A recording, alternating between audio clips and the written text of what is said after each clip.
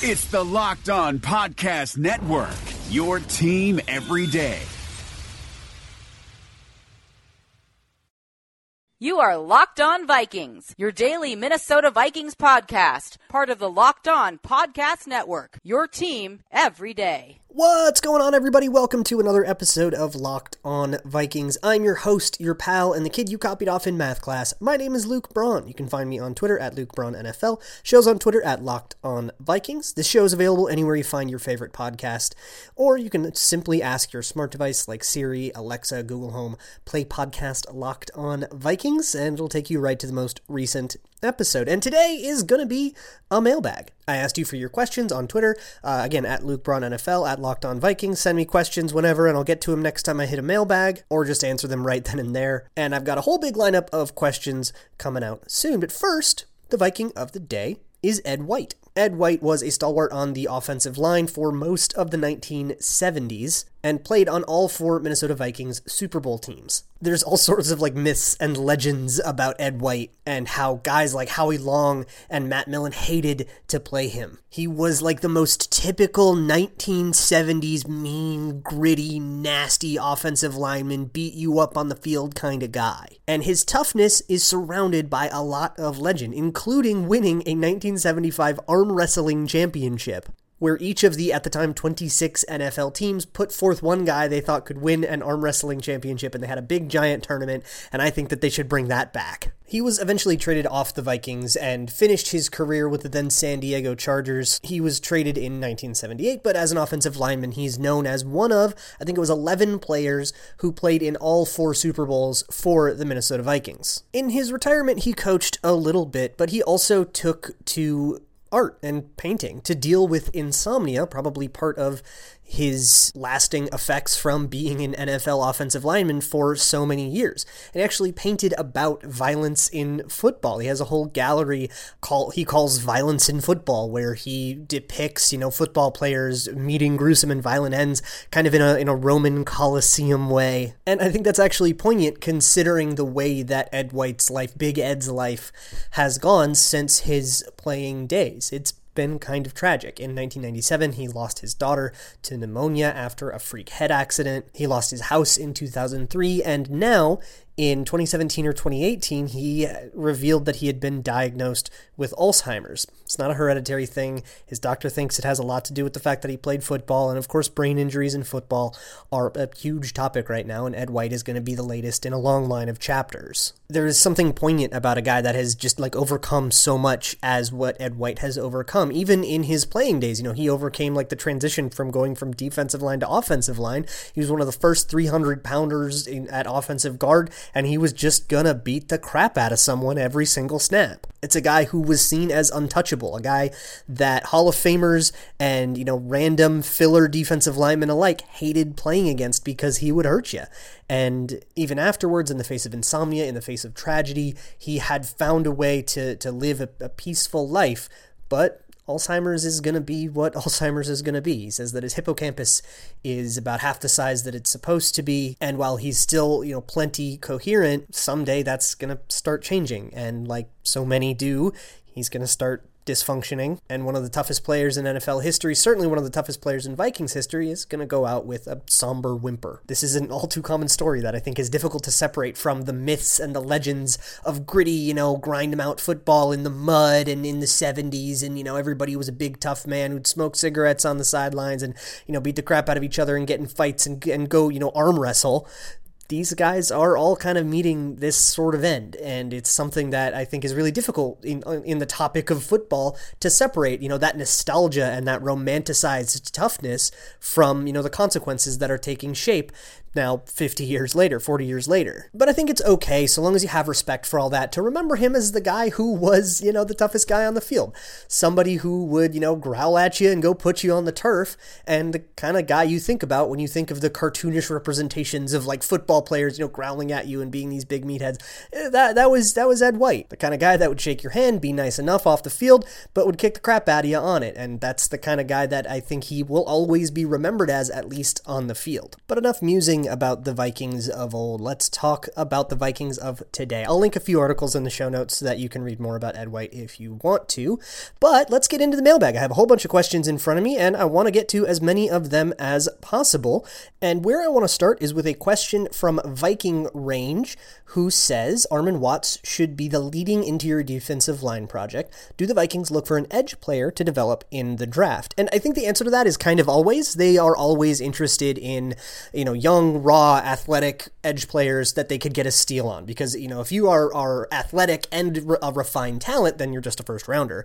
If you're athletic and unrefined, you might fall to a place where you can get them on the cheap and then turn them into the type of asset you would have wanted in the first round, a la Danielle Hunter, but there's been lots of examples of this. Stephen Weatherly has kind of outplayed his draft stock at the 7th round. Fadio Denebo has kind of outplayed his draft stock, and I think will continue to, and there's kind of guys littered all over these drafts that they'll find in the 3rd round to be like an edge prospect. I do definitely agree that Armon Watts developing into 3 technique into a starting quality 3 technique is like the best case scenario, because then you don't have to spend any more and you get a starter in the 6th round. That would be amazing. I think they'll probably would want to get somebody who's a little bit more of an interior pass rusher than, the 6th round, maybe he'll work out guy. But to the point of your question, yeah, I think they could definitely look for an edge player in the draft, and they kind of always are trying to cycle in new young talent for Andre Patterson to develop. Next one comes from Matt Anderson, who asks, are you content with Wilson and Gideon as the weak side linebacker next year? And I don't think it's much of a competition anymore. I mean, there have been 3 camp competitions. Ben Gideon has won them all, and it's because his run fits are just way more consistent. Eric Wilson finds himself out of place quite a bit. Happened a lot in the San Francisco game. I actually think they missed Gideon a lot in that game. Wilson's better in coverage-ish, though I think Ben Gideon is underrated in coverage. People think that he's like this completely useless coverage guy, and he's totally easy to take advantage of. I think he does just fine. He gets to his spot. He's not Eric Kendricks, and he's not like particularly productive, but he's not like a targeted liability really ever. So yeah, I think I'd be fine with him being, the rotational 3rd linebacker, though I'm really rarely going to argue with bringing in somebody to compete. I don't think they need to go, spend a ton on it and go try to spring for this year's Devin White, but sure, why not bring in some competition? I wouldn't hate it, and if they didn't, I don't think I don't think that would be a mistake. I have a ton more questions, and I'm going to try to rattle off as many of them as I can, but first, a quick word from Blue Chew. Blue Chew is the very first chewable tablet of its kind, and its kind has the same active ingredient as Viagra and Cialis, so you know what we're talking about here. But it's a chewable, which means it kicks in twice as fast, so that means when the moment's right, that's that much less sitting and waiting around. And speaking of skipping waiting, it's made right here in the United States, and it ships directly to your door in a nice discreet package, so you can skip a lot of waiting in line, you don't have to go to the pharmacy, you don't have to deal with any of that awkwardness, and you save $1 too, skipping all those steps. Blue Chew isn't just for men of a certain age who are typically the target market for this kind of thing. This is for anybody who's looking to improve themselves for the sake of their partner. And come on, who can say no to that? So go to bluechew.com right now. That's BLUE, blue, the color blue, chew.com, CHEW, and enter promo code LOCKEDON, and they'll let you try it for free. So there's no excuse. It's bluechew.com, promo code LOCKEDON. I also want to talk to you a little bit about some Super Bowl prop bets on MyBookie. I use MyBookie to make all of my bets, so anytime I'm talking about a bet, it's on MyBookie. I love their website. I love their interface. I think it's really easy to navigate, and I think some of their props are really, really fun. There's, of course, the interesting ones like who's going to score the first touchdown. I love Kendrick Bourne for that, by the way. He's like totally a red zone target for the San Francisco 49ers, and they love to throw touchdowns to him, so I actually took him plus 2,000. But there's also weird props. I think that Colin Kaepernick will be brought up during the course of the broadcast, if not because of, NFL stuff, but because the 49ers are in the Super Bowl. Last time the 49ers were in the Super Bowl, it was Kaepernick, and it was worth talking about because of the blackout and all that stuff, and because of the kind of collapse and turnaround that the 49ers went through. I think they'll totally bring that up, and they'll totally bring up Kaepernick. So I took that, and that's a pick'em, plus 100. There's all kinds of other weird stuff like that, like how many wardrobe changes Jennifer Lopez will go through. I took under 2.5, and even what color, famously, of course, what color the Gatorade shower is. So for all this fun stuff, go to mybookie.ag, and if you sign up and enter promo code LOCKEDON when you sign up, they will double your first deposit if this is your first time gambling. And what better time to start than the Super Bowl? So mybookie.ag, promo code LOCKEDON. All right, moving on. I want to answer this question from Peyton, who asks, how do you feel Anthony Barr performed in 2019, and why isn't he rushing the passer more frequently? So, full disclosure, next week I'm going to probably finish out the post-mortems. So by like mid next week, I will have talked in depth about Anthony Barr's season and all that. So I'll kind of save that for that episode so I can, have it properly researched and stuff. But to the why he doesn't pass rush more frequently, that's a question that gets asked all the time. And the reasons are twofold. For one, he has a really, really important role in coverage, and that is to feign blitz and then back off. And I talked about this a ton. If you really want more in-depth talk, go listen to the Anthony Barr podcasts from like March of last year when I thought he was going to the Jets, and I kind of wanted to talk like, hey, what are we going to be losing when he goes to the Jets? But in short, if he is threatening to blitz, he blitzes often enough that teams usually respect that threat and will move the protection and, tell the offensive line, hey, be aware of Anthony Barr blitzing, and change who blocks who so that somebody gets Barr. And then if he backs off, whoever was assigned to block Barr is now blocking nobody, and you've essentially taken one of their offensive linemen out of the play. Meanwhile, you could blitz from the other side. You can just accept that gives you probably a one-on-one with like Danielle Hunter or Everson Griffin. There's a lot of dividends from that.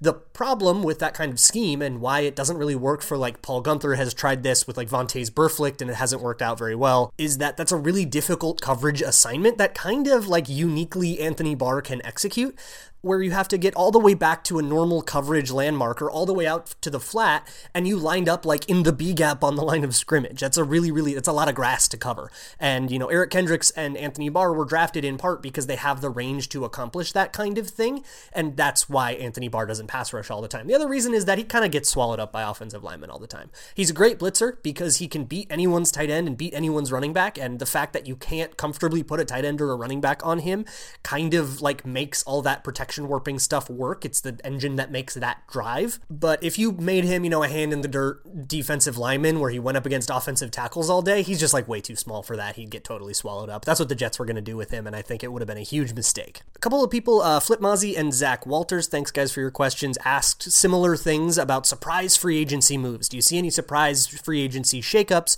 or, are they going to go with the status quo? And I think that, with the coaching hires, which Flip Mozzie mentioned, they do kind of suggest that they're not really looking to change a lot here, and I talked about that on yesterday's show. But I think they're trying to just like replace what they lose and in a sense, go into 2020 with as little different as possible. They had, I think in their eyes, top 10 offense, top 10 defense, that can win you a Super Bowl. If we can accomplish that again, we're in good shape. If I had to pick a surprise free agency signing, and I think it would be a huge surprise, it'd be Teddy Bridgewater, right? That would be really surprising. The way he left the organization was a little bit weird. They didn't really stick by him despite his injury, even though, they rehabilitated him for 2 years. There's not even a guarantee that the Saints let him out of the organization. New Orleans has such a weird quarterback situation over there, and they might even like Taysom Hill and stuff, and the Vikings have Kirk Cousins.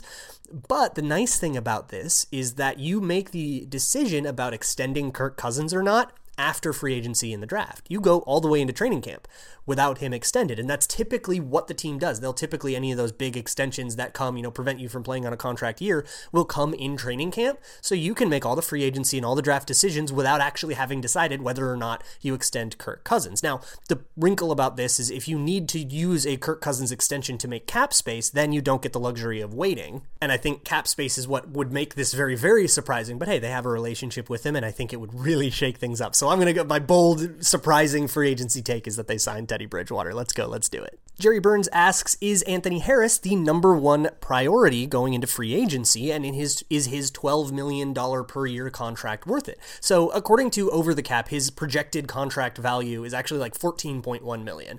And in short, in the abstract, yes, I think that's totally worth it. And I even think that's worth it to the Vikings, who would have to actually probably lose some players to make that happen. But if you were to say, hey, you can pick one of Anthony Harris or Xavier Rhodes right now, I think everybody would pick Anthony Harris. And I think the Vikings would too, even though he's like Mike Zimmer's, adopted son, basically.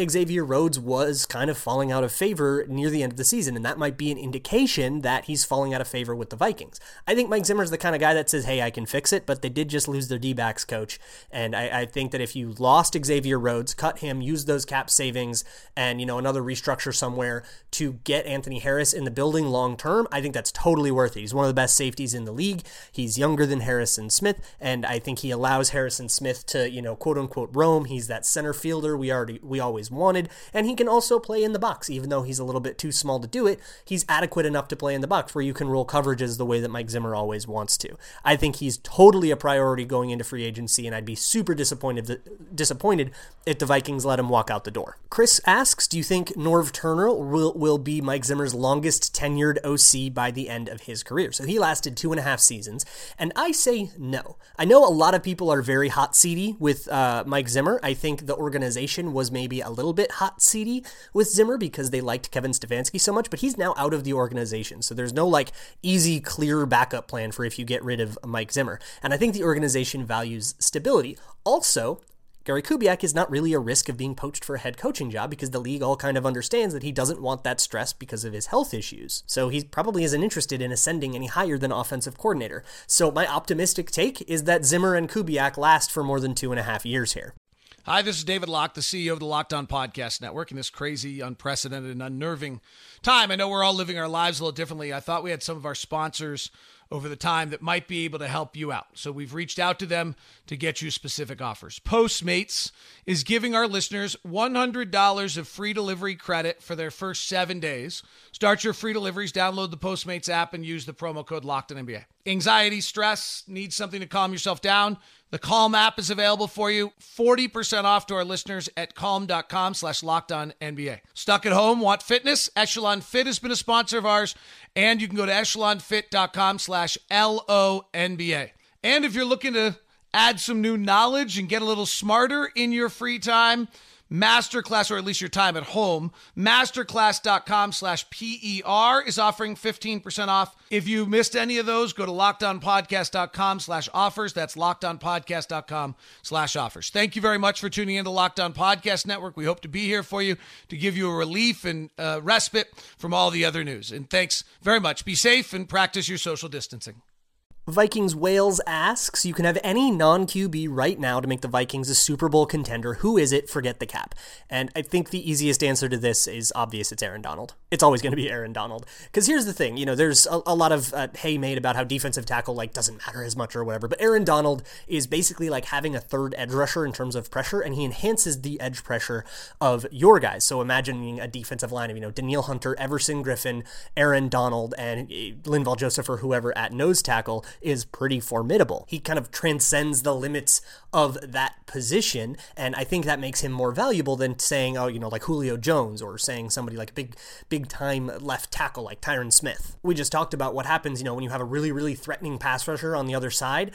Adding Aaron Donald to that mix enhances all of that stuff, and I think it would make the Vikings incredibly disruptive. Drew Christensen asks, give me a reason why the Vikings are not drafting a tackle or a cornerback, offensive tackle or a cornerback, in the first round. And then in parentheses, he says, Javon Kinlaw doesn't fall to us. So I'll kind of say that, okay, so it's like somebody crazy doesn't, you don't have Joe Burrow magically falling to the Vikings at 25. Though I do think that's probably the most realistic scenario is, hey, somebody is there that's not supposed to be there, and that's why they don't take, tackle or cornerback. But I also don't think the Vikings are so deeply locked into need. I think their worst draft picks of the Spielman era have come in when they've felt locked into need. 2016, they felt locked in to a wide receiver. In 2019, they felt locked into an interior offensive lineman, and that Garrett Bradbury pick is really, really concerning right now. And so when they lock into a need, and I don't think that the cornerback or the tackle needs are as urgent. They're great times right now to pick a cornerback or an offensive tackle, especially tackle, just because it's such a good class. And the way that the Vikings needs line up right now, it's really good timing. You can bring somebody up slowly. You don't need them to start right away. Even with the salary cap and all the guys in the secondary leaving, the Vikings will probably be able to navigate it where they will probably need the rookie to rotate in some unless somebody gets hurt. And so you can develop somebody, you can bring them along comfortably instead of throwing them into the fire. This is a great time to get those guys. And I'm a huge proponent of doing that. But hey, yeah, maybe there's just a really good wide receiver out there that you don't want to let go. Maybe CeeDee Lamb falls to you. Maybe somebody who's not supposed to be there falls to you. I think quarterback, and I'm going to get get to more questions about quarterback in just a second, but I think quarterback is really the answer to this. If there's a viable QB there at 25, just take the guy and screw your needs. Just go get the quarterback. Unless they've extended Kirk Cousins and locked into that for, 3-4 years, and then having a good a rookie quarterback doesn't help you at all. And even then, I still think it's worth it because you can flip that guy for value a la Jimmy Garoppolo and get, most of your money back. Plus, there's other needs. They could kind of use a defensive tackle. They could really use a defensive tackle. They could totally just use another guard. They could use another weapon. There are other places on the team where a good, solid influx of rookie talent would be helpful. We're not locked in to OT and cornerback, though I do think those are the two best options. So a bunch of people asked some version of, okay, what are the Vikings doing at quarterback here? Talk to me about a Kirk Cousins extension and all that. Episode's coming, don't worry. If such and such quarterback falls to them, do they pick him? What do they do at backup quarterback? Somebody asked, but I'm going to go with Kyle Slaby's version of it because I think his is kind of gets at the crux of this. He says, as a fan, I'm here long term. I'm not optimistic about the Cousins era ending soon nor well. Which positions should I root for the Vikings to draft most based on the longevity of impact, not necessarily their 2020 usefulness?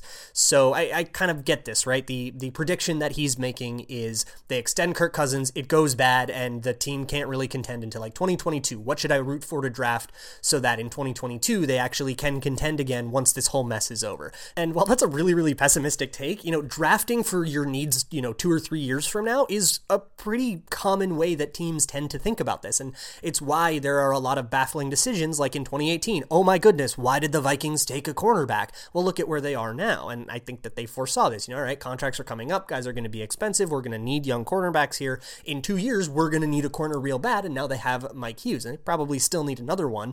But that was kind of the impetus behind that 2018 cornerback selection. So in 2 years, what are their big needs? Well, I think cornerback's a huge one. I do think offensive tackle is a huge one. Quarterback could absolutely be one, and if they pick somebody like Jordan Love or Jalen Hurts, who are both a little bit more raw, give them some time to develop, and that might actually work out. But I think all in all you want is for the guy to be good. And what position you should root for is all kind of window dressing. If he's good, and you can work with that, and you can plan around that, and you can scheme around the talent that you have. You can't scheme for bad players. You can't plan for using Pat Elflein, right? You can't make a plan that takes advantage of Pat Elflein. You can hide him the best that you can, but if you draft well, everything else will fall into place. You'll be all right. So for that question, that 2022 thing, just hope the player is good at whatever position he ends up playing. As for the quarterback stuff, somebody asked, do they take Jalen Hurts? Do they take Jordan Love? Who's their backup going to be? I'm a huge fan of taking a quarterback in the first round. I think if there is a reasonable one who is worth a first round pick, who is there. Haven't looked too deeply into the class, so I don't really know who those guys are outside of the obvious ones like Tua and like Joe Burrow and stuff. But if there happens to be a guy that you think is a first round pick and he is there, I absolutely want the Vikings to take him. I don't care what's happening with Kirk Cousins. I don't care if he's extended. I don't care if he's makes all pro the next 3 years. I still want that guy, just to have a better backup than Sean Mannion and a better insurance policy. And yes, acknowledging the value that Sean Mannion brings as kind of a helpful, voice in the room to help game plan. I think he does offer value that other backups don't offer by doing that, but he can't play. And if Cousins tears his ACL, which could happen to anybody, then you need somebody who can play, and I'm totally in for getting a rookie quarterback there. I don't think the Vikings are going to do it. They haven't really been the kind of team that does that, and I think they're ready to be like totally married to Kirk Cousins here, the way that I feel the way that, this is going, that they're going to extend him and be stuck to him, but I don't care about any of that. You can't have too many quarterbacks, and if you have a redundancy there, you can always just flip it back for value. There are so many teams that are going to need quarterbacks in 2 years. If you have one who you think is good and you can sell him, do it. And if, you're that happy with Kirk Cousins and you just had to get rid of the rookie, that's a pretty good scenario and not one you should really be actively trying to avoid. So my apologies for not getting to all of these, but the last one that I'm going to talk about today is from Ben Meyer, who says, old saying was that teams draft for their division. For example, Sue and AP. See this as a thing? NFC North strategies? So I love this question because I totally advocate for this. If you think about it, your division comprises a third of your schedule, 6 out of 16 games. So it's really important to be prepared for those games. And if there's any theme across, all 3 of your divisional opponents, that's 6 games. I think of the Raiders, right? They have to deal with a premier edge rusher in each one of their divisional matchups. You have the Chiefs and they have Frank Clark, not to mention Dee Ford and Chris Jones and all those guys. But, the Chiefs have their defensive line. You have Von Miller, you have Joey Bosa on the Chargers. You have to deal with someone all the time. So having a good tackle, especially a good like right tackle where they're, gonna place those guys specifically tend to line up more often. But having a good tackle game is so important for the Raiders because in a third of their games, at least a third of their games, they're dealing with some premier edge rusher. And that's not to mention like their season this year where they had to deal with like Danielle Hunter and Everson Griffin, and they had to deal with, Zadarius Smith and all the NFC North guys. I think for the North specifically, I think interior defensive line is a huge, huge strength of the division that the Vikings have to contend with all the time. You've got Damon Harrison in Detroit, you have Akeem Hicks in Chicago, you have Kenny Clark in Green Bay, and so having somebody who can pass protect against that is really, really important. The Vikings don't have that, and they went 2-4 in the division, and I think that has a lot to do with it. Kenny Clark could blow up a lot of those plays. Akeem Hicks has been a nightmare for the Vikings in all of their last 4 losses against the Bears, and I think coming after a season like 2019 that was so specifically like ruined by they lost 6 games, 4 of them were in the division. So that's just such an extreme outlier. I wouldn't be surprised if the Vikings were a little bit more motivated to draft for get better interior offensive line. They did last year, right? They drafted a center in the first round, and even though we're a little disappointed with Bradbury, if that was somebody like Eric McCoy or Elton Jenkins and had the rookie year that they had, I think we'd all be very, very happy with it. And so I could totally see them, drafting an offensive tackle, kicking Riley Reif inside and saying, all right, there it is. Somebody said, how would you fix the offensive line in 2020? And I think that's the most popular plan. I still have a little bit of apprehension about making Riley Reif play a position he's never played before, but his skill set is a little bit more tailored to it, so I'm willing to give that a try. Especially if you have an offensive tackle you like in the draft that comes to you got to get that guy anyways. So I think it's a good general principle to like keep an eye toward your division, and if your division is particularly good at something, like the AFC West has a lot of good edge rushers, or if you're Arizona and you're up against 2 wide zone teams in the Seahawks in your division, and you have to deal with all kinds of like shot plays, deep stuff, then I would probably prioritize like a center field deep safety and be a little bit more interested in that than you otherwise would be. It doesn't dictate everything, but it should be part of your calculations, I think. And you know what? I actually got time for one more, so let's squeeze one in. Grant McMasters asks, what's going to be different between the offense of Stefanski and the offense of Kubiak? And I think, like I said yesterday, the hiring of Kubiak is specifically designed to make the answer to this question not much. I think what you lose with Stefanski is really good play sequencing. He just was really good at setting up a look and then paying off that look later with something that's a good fake or just, a good way to manipulate the tendencies that look encourages.